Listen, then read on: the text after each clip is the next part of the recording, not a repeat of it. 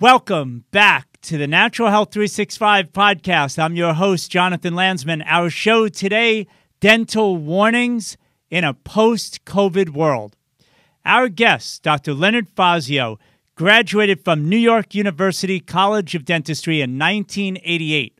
Shortly after graduating and working in the dental field, he began to experience many health problems, including irregular heartbeat, fatigue, unexplained anxiety, headaches, and sensitivity to light and sound. While the physicians could offer really basically no cause or provide any solutions at all, Dr. Fazio knew that something was wrong. I'm going to let Dr. Fazio tell you the rest. Dr. Fazio, welcome to my show. Thank you, Jonathan. Thanks for having me. All right. So, hey, it's great to be with you as well. For those of you who don't know, I don't mind saying it every chance I get. This man literally saved my life. He's the one that took out all my mercury-based silver fillings. Dr. Fazio, I know you've heard me say it over and over again. I thank you so much from the bottom of my heart. I really appreciate it. It's such a weight off my mind. But let's get back to your story, because here it is. You're practicing dentistry. Your health is kind of falling apart, basically. Where'd you go from there? How'd you figure this out? Well, I didn't really know where to go when I kept getting the shrug of the shoulders from my physicians, the scratching of the head, so to speak, that no one could really offer me any answers and therefore no solutions. I just figured, well, this is my lot in life, and I'll do my best to be as healthy as I could. But it was almost serendipitous that I came across some information which sort of connected some dots for me, Jonathan. As it turned out, in my case, one of my siblings, one of my older sisters, just stumbled upon the information that mercury exposure from these so-called silver fillings was an issue. It was determined that it was an issue for her. And when she told me that she thought maybe that was something I should be considering, I shrugged it off because the conventional wisdom was that there is no possibility, officially speaking, that mercury exposure from dental work could possibly be causing me any harm. Certainly not for my patients, but there was no evidence to suggest that I would be at risk. Make a long story short, I again initially had almost ignored her suggestions because prior to our conversation, the American Dental Association had just sent out a questions and answer sheet regarding the safety of mercury amalgam fillings because of a news broadcast from 60 Minutes, the television news program, which had questioned the safety of amalgam fillings. And in light of that broadcast, or I should say in response to that broadcast, that questions and answer sheet had been sent around to all the members of the ADA, of which I was a member at the time, to handle the questions that would likely have popped up from the average patient who witnessed or watched that broadcast. And so I was convinced that there was absolutely no connection between the two, and that my health issues were something completely different. Subsequent to that conversation with my sister, I obviously started questioning and investigating and came to the conclusion that maybe this is something I should look into.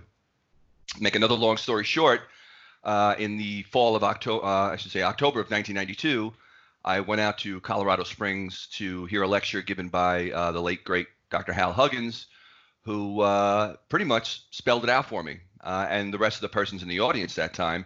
And that's when I had my epiphany. My aha moment came as I was sitting in that audience and as the information was presented very logically to me that the occupational exposure I was receiving from routine dental care, from the exposure to the mercury vapors that are created every time an amalgam filling is drilled out or placed in, is what piled on to my already toxic burden of the mouthful of fillings that I also had in my mouth at the time. If people don't know who Dr. Hal Huggins is, I tell you, when you were just telling that story, most people who've never heard him speak, he could probably wake up somebody who's in a coma. He had a great way of communicating, hello, wake up, there's a problem here. It was his style, and it was very effective. I mean, he certainly got my attention. He was maybe that same style made him a bit of a lightning rod for criticism, but probably because his message was so controversial at the time. It went directly against the conventional wisdom and was basically a challenge to the American Dental Association, to their position, I should say, on the safety of amalgam filling. Well, I didn't need any additional convincing, Jonathan. To me, it was quite simple. Since I could have been given no other explanation for why my health started to very rapidly deteriorate, this seemed like the logical explanation. It was not just Dr. coincidental Fazio. that I. Dr. Fazio, I don't know if you could speak to this now. You've gone through dental school. I know kids right now, I call them kids, these are young adults who are going through dental school today. And it's very interesting how the ADA, all the conventional positions are slightly changing, but keeping so many of these new dentists that are learning the craft, so many of them are still in the dark. What I'm talking about is for years they were saying, oh, there's nothing going on, right? If we could stay with this topic for a moment, the mercury that's neurotoxic heavy metal, that if they pull it out of the mouth, I mean, you've got to treat this like it's nuclear waste. But going in, don't worry about it. You put it in with a filling and it's like, oh, it doesn't escape. Nothing's going on. Now, if you go even on conventional websites, they admit that the stuff gets emitted. The mercury vapors are escaping the filling. They never said that before. But in the very next sentence, what do they say? Oh, don't worry about it. It's so little. So how many of these dental students are still being kept in the dark about, don't worry about it. Just put this mercury in people's mouths. Everything's fine, including pregnant women. Shouldn't be a problem at all. It shouldn't. But again, there's that controversy, if you want to call it that, they have two messages. One is that, leave them alone, they're fine. But if, an average dentist is thinking about removing it, they're going to be sort of inclined to say, no, that's going to be too dangerous to remove that. And why is that? It's because the mercury's in there. But what about all the times that a filling has to be removed and that there are no precautions being taught to the dentists about how to protect themselves or their patients? So there's a contradiction that is, I think, Jonathan, honestly, they're just hoping that this will fade away. Don't allow too many questions to be asked and just poo-poo the questions that might come up from a casual observer, and hope for the best and hope that eventually it'll just go away. Now, yeah, and the cost is, though, a lot of people suffer, right? They just hope to push it in under the rug, and it's crazy.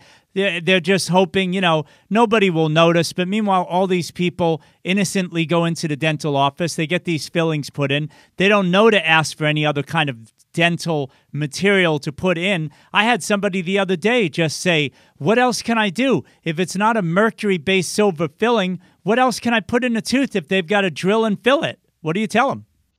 Well, again, a lot of that has to do with what the dentist themselves or herself is comfortable with utilizing in an area. The alternative to amalgam fillings, which for most people are the composite resin fillings, the so-called tooth-colored or white fillings, they are more technique sensitive. They're more difficult to do, and they're more difficult to do well, meaning, that they'll be put in, be durable, and be comfortable for the patient.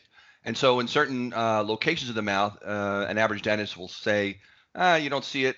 I'm not going to put that composite resin there. Let's just put the amalgam in. We know it's going to last. You don't see it.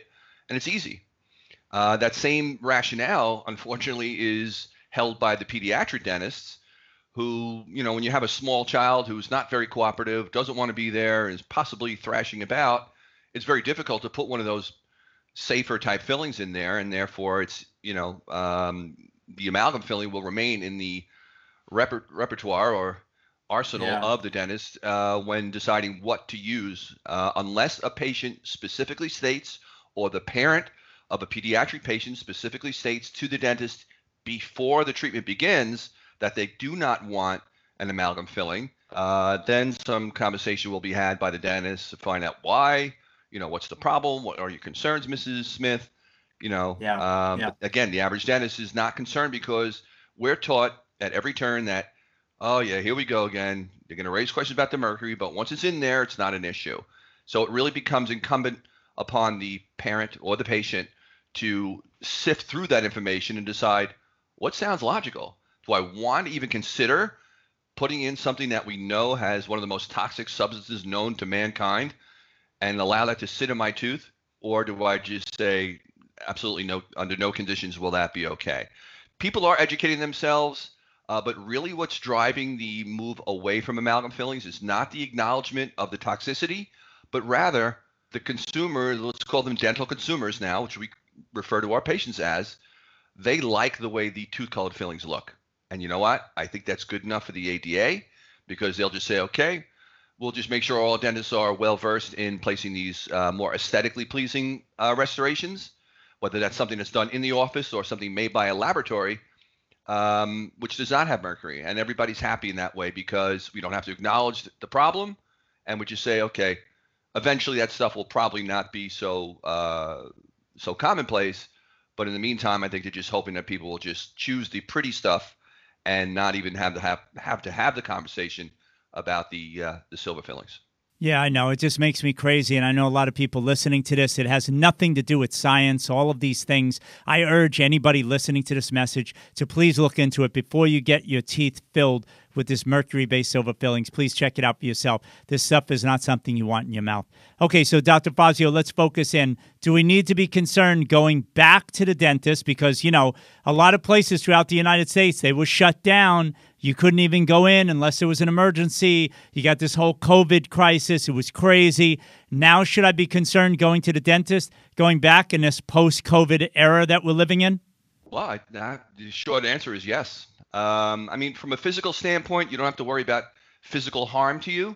But the concerns we're having is what is going to be done by the dentist, by the dental office staff to protect you from the invisible threat that is airborne or airborne infective agents or aerosols of any kind. And that can include the mercury vapor that we spoke about earlier. By now, most dentists are fully aware of the new screening requirements that are going to be designed to identify potential threats, let's say infected persons, and what their exposure history might have been. You know, we're going to have mandates to require an in-depth questionnaire about person's history, take their temperature upon entering the office to verify that there is no active infection going on. But there's still other things to be concerned about. And that, for me, would be what about the stuff that goes on once the dental work starts to begin? You know, when the dental aerosols are created. That could be from the dentist drill or from the what we call the Cavitron, the ultrasonic scaler that the hygienist uses when everybody comes in to have their teeth cleaned. But, you know, also, just to jump in, I don't even get this whole concept. Again, it seems nothing is grounded in science. Everybody's like, check the temperature. Well, what if you don't have a temperature? What if you have the COVID virus in you? What if you're infected and you don't have any symptoms? So you go in there, they check your temperature. Oh, you're fine. Well, maybe you're not. And they keep talking about how you're walking around with the virus.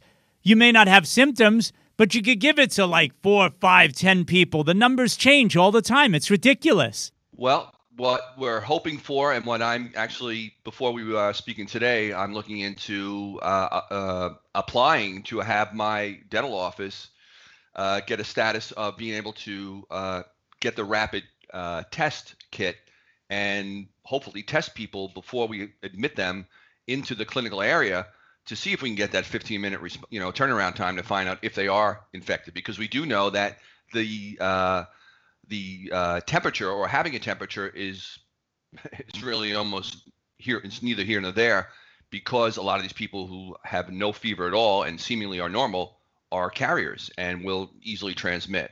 So, and you know, I just thought of something else that's just as critical. I know you just go down this rabbit hole. There's no way up. It's just down, down, down. What if somebody who's feeling totally fine, you know, they're 25, 30 years old. Hey, I'm ready to rock and roll. Just take out this one mercury-based silver filling. You check their temperature. You test them. Oh, you seem to be negative. Meanwhile, there's, false positives, false negatives on the test as well. Now the person goes in the drill. There's somebody else in the office who's totally immune compromised. Somebody who's like 68 years old. They've got autoimmune disorders. They've got cancer or something. The person walks by and, it's like, it's not fair is my point that any of this is going to really be 100% no matter what you do, right? I mean, you do the best you can.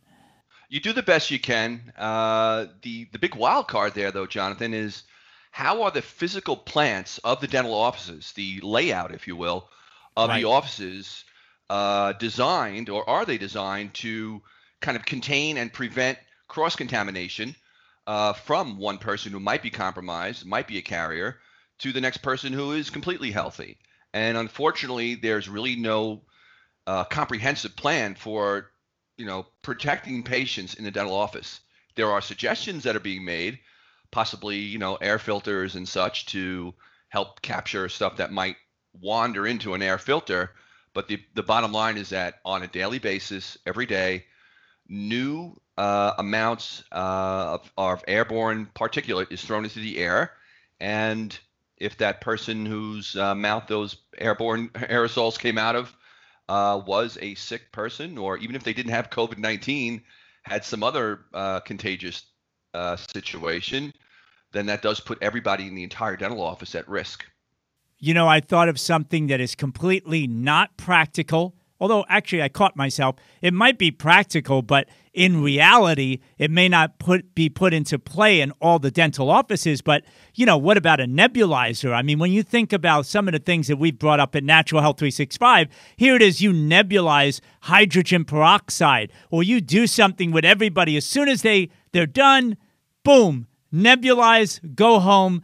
Wow, you've really zapped somebody. How about also giving vitamin C? How about telling them as a protocol, this is what I want you to do beforehand, load up on some antioxidants. When you're done, load up as well. Afterwards, do it for 2 weeks. I mean, a real systematic, nutrient-rich, and some of these other very effective neutralizers of viruses like the nebulizing of hydrogen peroxide, all these strategies that we could simply just have on a sheet and say, you know what, this is what you got to do. And then if the person doesn't do it, all right, they don't do it. But man, there's so many great ideas that we could actually share amongst all these intelligent people to put together a really strong plan for everybody so that they're really, truly protected. Indeed. I mean, what you just said right now is fantastic. We could prep people before they even step foot in the office and get them as robust as possible, minimizing the potential for transmission with some good nutrition and some good healthy habits. I mean, don't you usually, Dr. Fazio, I know you've gotten into this a lot before. I was turned on to it by really respectable biological dentists like you about the whole point of making sure your terrain is okay inside the best of your ability before going in for any kind of dental procedure anyway, right? Correct. Again, in a perfect world, that's what we would have everybody do first, get their terrain up to snuff and get them to the point where they are a healthy person and they are not only, in their own best interest, but for the general public. And that would be the dental staff in the office and everybody else. The logistics of requiring and enforcing that, I'm sure, is quite difficult. And that's why I doubt that there'll be any sort of mandate from organized dentistry to require this. And that's why you'll probably only see this in the office of, the biological dentist or holistic dentists who have been thinking about this stuff for years. I mean, I've been practicing biological dentistry for 28 years now, and every part of my being is figuring out how do we maintain a safe environment here, but how do we benefit our patients when they're not in the office? What can we suggest to them to do when they leave, before they come in, and help them out, even, like I said, when they're not even here? That makes everybody happy. That makes everybody safe. So I think, it won't happen anytime soon as far as sort of an across-the-board suggestion. Right now, all that can be controlled is some administrative controls, some personal protections, and the rest is a crapshoot. Okay.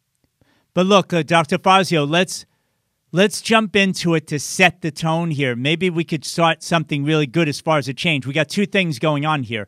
On the professional side, just describe a little bit about what your office is going to be like, what the rooms are like, what you're doing to protect patients. On the equipment and on the professional side, as a practicing dentist, I want people to hear what you're doing. And then also on a practical level, what I always tend to do is place this on the individual. They better be sharp. They better be able to know what they're doing beforehand, during, and after procedures, especially with everyone so concerned about viral infections. So let's cover both of those. First, what are you doing in your office that really is, like, I think, a step above? But describe it, all right?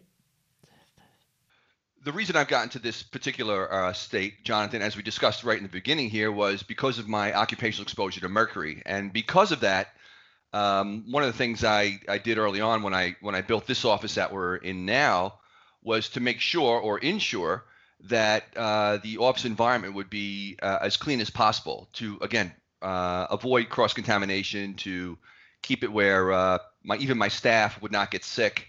You know, all those things a practice owner would want is to have your staff come in, be healthy, and not be calling in sick. Keeps production up. Everybody's happy. But one of the things that became apparent to me when dealing with the mercury is that as the dental work is being instituted, right at the very beginning of a dental appointment, is the most critical time that the aerosols, as they're being created by the drill or by the ultrasonic scaler, must be captured immediately, or as close to immediately as possible. One of the first things I was turned on to, which I immediately adopted, was something called an extraoral dental vacuum. And basically this a glorified HEPA filter, shop vac, if you will, that is placed in the immediate vicinity of the patient's mouth. So as particulate aerosols and vapors are created, they're sucked into this machine and not allowed to be thrown into the ambient environment of the office. That particular style of technology is very effective at capturing the bad stuff as it's being created, but it's not 100% effective. Yeah, Dr. Fazio, let me just jump in so people really get it crystal clear when they go into an office. You're looking at basically a box with a long tube, and the tube is sitting, a small tube, but, you know, a nice-sized cylinder that just basically sits right on the person's chest, very close to the mouth, and it's just like, va-boom, it's just taking the air right away as much as possible, right? And this is what I'm seeing now is that most dentists are recognizing, and even the average dentist, holistic or not, are realizing, you know what, this has been a problem. This COVID-19 situation has really opened a lot of eyes and a lot of ears to the idea that, hey, dental offices have been notoriously terrible, sick places to be because of the stuff that's constantly getting thrown in the air, and that an average dentist would be amenable to saying, yeah, well, I'll put something over there that'll suction that stuff out so I don't have to breathe it. The problem is that technology, again, is a good start, but it's not 100% effective. So invariably, patient moves, they sneeze, something happens, a breeze comes by, whatever. Some of the aerosols will not be drawn into that machine, which, like I said, can have glorified HEPA filtration, and in certain cases have some mercury and other heavy metal vapor media in there to capture the vapors from that are created from the mouth. But as I was alluding to, invariably some other particulates, aerosols and such will be thrown into the room air. So beyond that, let's say 3-foot radius that encompasses the dentist, the patient, and the dental assistant. What do we do about that? You know, as you were alluding to, the dental offices themselves are, well, again, depending on how they're set up, can either be a bunch of separated rooms, or they can be an open floor plan where dental chairs are not being separated by much, and therefore a lot of these, or a significant amount of particulates, vapors, and aerosols, and let's call them bioaerosols, which would be your bacteria, your virus, and such, will be thrown into the air. And where do they go? Okay, what's being done with them? A typical dental room is going to have 4 walls in it, or 3 walls in it, corners that don't necessarily get cleaned very well, but the aerosols can go virtually anywhere. And if someone enters the room or exits the room during a dental treatment, like the hygienist or an office manager or the assistant, you know, air currents are going to move stuff all around. I recognized that early on, and because I was mainly concerned with mercury vapor, knowing how toxic that is and how long the half-life of mercury is, meaning that even if you're done drilling, you could still be getting a secondary exposure to mercury for hours after the treatment is done. I realized that there was something else had to be done, Jonathan. I realized that exhausting the room or ventilating the room with some active airflow would be the key. Now, when I moved into the office that I'm in currently, I had a vision of something again, I'm going to give props to Dr. Hal Huggins, because back in the day when he was practicing, he had essentially built a Faraday room for the treatment of his dental patients, which was essentially handling airborne particulates with the use of ion phoresis, or negative ion generators, which would use the ability to charge these particulates with negative ions and draw them physically away from the treatment area. Well, that was a good start, but it didn't necessarily, again, wasn't 100% effective, and didn't necessarily change the air over in the room. Okay, that's where I thought it sounds logical that we should just keep bringing fresh air in and exhaust the not so clean or potentially infectious air. And that's when I decided that I would build each of my treatment rooms as an individual room, separated from the rest of the office with a door, and then have exhaust fans placed at the foot of let's say the wall that's at the foot of the patient, where the feet would be, and have fresh air come in from the back of the room, be drawn across us through a process called negative pressure, and be exhausted directly to the outside of the building. The most effective way I felt of turning the air over in the room. Sure. This is now, it's not, maybe not so funny. I was going to say it's funny, but this is now what OSHA and the Centers for Disease Control are suggesting, or are saying, is the ideal way of handling a potentially infective air source in the dental setting. So prior to 2003, the CDC had made some suggestions about how to handle potentially, airborne exposures, but primarily the sources were concerned, or they were concerned with, let's say, blood spatter or saliva. And generally, we know that didn't travel too far, and so the hard surfaces in the immediate vicinity of the patient would be wiped down and sterilized, and that was about it. There was some mention about maybe talking or sneezing or coughing might launch some airborne particulates, but there were no suggestions, no guidelines on what to do with all the rest of that air. And this is when I thought we need to change that air. So within the last 3 weeks, the CDC has come out with a new set of guidelines saying negative pressure, the process by which air travels from an area of high pressure to low pressure, and in the case of my office, where we have direct exhaust of that air to the exterior of the building, is the ideal environment for handling a dental patient, whether they're infected or not. But if they are infected, then it's the same principle they use in a hospital. And that's where dental offices have not been held to that same standard as hospitals are. So I basically, without even knowing it, built an office that is now up to a hospital standard by using this process of negative pressure flow. Okay, so this all sounds good, but I can hear the voices out there, Dr. Fazio. People are going to be like, all right, will my dentist be able to do this? Where do you take them from there? Because not everybody can go to New York where you are. We'll talk about where you're, where they can get more info about you. But what do they do where they are? Well, let me just answer that by saying this first. About 3 weeks ago, Jonathan, the incoming president of the Pennsylvania State Dental Association had issued a mandate requiring all their dentists, before they return to work and start treating patients again, to install this negative pressure environment in their offices. I think that's because everybody realizes that this is the ideal environment to be seen in or be treated in. But as I alluded to earlier, the logistics of enforcing something like that, I think, proved to be very challenging, let's say. And within about a week, they walked back that mandate. So there is no push right now, or movement for all dentists to start moving to this, let's say, converting their office to this negative pressure environment. Yeah, but the bottom line is there's not a big demand for it. So if people start yelling for it, then the whole world's going to be different. Right. So the bottom line is that information probably will not get out to the average dental consumer, all right, the average dental Right. patient, so they may not know to ask for it.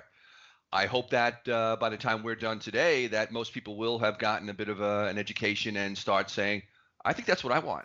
Yeah. And where do I go? Well, again, I think what the first thing is going to have to happen is the patient will ask their local dentist, whoever they've been treated by, to say, Right. what have you done? Aside from, let's say, the administrative changes, the screenings and such that we talked about, and maybe the personal protections, the gowning and the mask and the gloves and all that kind of stuff. What else Right. are you doing for me? Right. What else have you done about the air in the room? Well, again, they're probably going to get probably the first response will be, well, we got some air purifiers in here. Okay, that's a start, but I don't think that's what the patient is going to be wanting. So if they can ask the specific question about, do you, doctor, have a negative pressure treatment area, or maybe one room that they've dedicated to that the patient could request to be treated in there, and that would give them the most peace of mind, highest Right. degree of security. There is no national registry of dentists who have negative pressure environments, and I'm here to tell you right now, I'm looking to change that. I have a number of dentists across the country, in Utah, Texas, here in New York, that recognize that this is an ideal thing as far as providing their patients with safety, but also for themselves, and are now seeking my knowledge on how to convert their offices. What was the name of that device though also that they could ask for that the dentist should have with the tube right next to their mouth? I will call that an extraoral or outside the mouth dental vacuum. Okay. And I'm going to tell you that there's been a push by the dental supply companies to push this on the dentists because it's so effective and is something that can be placed right at the source where the aerosols are being created. A lot of dentists are saying this is a great idea. The problem is they're all in back order. The demand has not Right. the supply has not reached the demand. I'm sorry. Right. And everything is on back order for a month or two. So when dentists get the go ahead to go back to work, many of them, even if they want this stuff, won't have it. The supplies are not there. The personal protections are also an issue. The gowning and the stuff, most of those supplies are being diverted to the hospitals on the front lines, if you will. And so dentists are, even myself, sort of on the back burner. Now, fortunately for me, because we replace mercury fillings all the time, we have all that kind of protection, the respirator masks and the gowns and the Tyvek hazmat suits and stuff. Yeah, but you know what? It just comes down to the whole thing is going to be such risky business for people. If someone is so concerned about their immune system, this is time to wake up and do a lot for themselves before they have to go to see a dentist. And then during their visit, it's just do the best you can, I guess. But then afterwards as well, for a week or two, they're going to have to be super diligent to make sure that they're okay after that visit. It all comes down to the individual to go through and have a really sound immune system protocol, flooding their body with antioxidants, antivirals. They're going to have to do this stuff. That's the bottom line. Yep. And I'm going to tell you this, Jonathan, another reason why patients will probably not see this negative pressure thing happening anytime soon at their average dentist is that dentists already are going to be incurring significant costs, overhead costs, let's call them, for all the personal protections and all these other protocols that we're now going to be mandated to institute. The cost to convert an average dental office might be, to a negative pressure environment will probably be overwhelming to these persons who are already, struggling from loss of income and such. And I don't think that most dentists out there are going to say, yeah, well, I'll spend another bunch of money on converting my office to negative pressure if it's not mandated. Well, now what does the patient do? Even if they want that, as I was alluding to earlier, what I'm in the process of doing is creating a network, a certification, if you will, of dental offices that meet these certain requirements, which I am now going to be calling Safety Op certification. named after the treatment room that I've developed. And they're loving it. So those dentists who are already in the process of doing this are thrilled because now they can say to their patients, look, we're going above and beyond what is mandated. This is not required, but we know that this is the best way because the CDC and OSHA is saying this is the best way to handle patients, whether they're infected or not, but for everyone's benefit. If people will stay tuned, that as I get more persons in the fold, so to speak, that I will have my website, safetyop.com, will have a registry of those dentists and dental offices across the country who have bought in and will then maintain and require yearly recertification of their facility to continue to bring them the safest possible care in the most comfortable environment. And Dr. Fazio, if somebody did want to make the effort to travel to see you, because I know a lot of people have serious concerns with their mouth, mercury, root canals, whatever, evaluations, where's the best place that they should go? Can they just go to holisticsmiles.com? Please do. I think that's a great spot. There'll be, especially in light of the COVID-19 epidemic, I've got a lot of new content on the website, which is, I think, very self-explanatory. And if someone reads that, will probably be very excited that someone is doing something above and beyond. But let me say this, Jonathan, because of the unique nature of our practice, we are in the habit of treating people from out of town, out of state, and out of the country. Sure. So someone is looking to come someplace where they don't have to worry and be handled properly, not only in how the treatment is being done, but even, as we alluded to earlier, the materials that we use, then they are more than welcome to come to see me. No doubt. No doubt. We are, again, very happy to handle those people from out of town and helping them, with the logistics of traveling, getting into town and all that kind of stuff. Again, we do this all the time. So I think this will be one of those things where people say, you know what, if I got a toxic issue, whether it's a mercury issue, a root canal issue, I'm going to go to Fazio. Hopefully he can give me the information I know, but at the very least, I know I'm going to go to a place that's safe, and I don't have to stress out too much. If I'm going in there and there was someone who might have been sick before I went in there, that person is not going to have to worry that they'll get sick from the person who might have been in there earlier or even a day before. Dr. Fazio, every chance I get, I tell people I hope you don't take it the wrong way, because I mean it as the highest compliment. You are a great mechanic. You took out 14 of my dental amalgams, these mercury-based silver fillings in my entire mouth, right? All of them you took out, filled it with the composite. I've never had a problem since then, thank God. But you do take great care. You got great workmanship, and I highly recommend you. So there's no doubt that is so true. And anyway, so look, if somebody wants to stay in touch with us over here at Natural Health 365, you want to see what I'm doing over here, be sure that you're signed up for our newsletter over at naturalhealth365.com. And thanks again, Dr. Fazio. This was really great.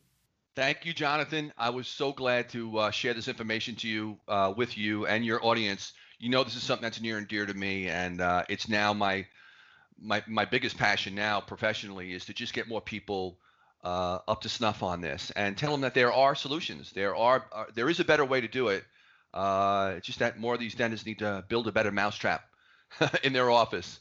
And again, the message I'm putting out there is not only for the patients. I want to help my colleagues. I want to get the dentists out there hip to the idea. This is why I've created a separate website called safetyop.com, which gives dentists hope if they want my opinion or even have the work done, give them supplies and information about how to convert. Then we're doing that, and ultimately that's going to be my focus. Great, Dr. Fazio. Thanks again, and we'll be speaking to everybody really soon. Take care, everybody.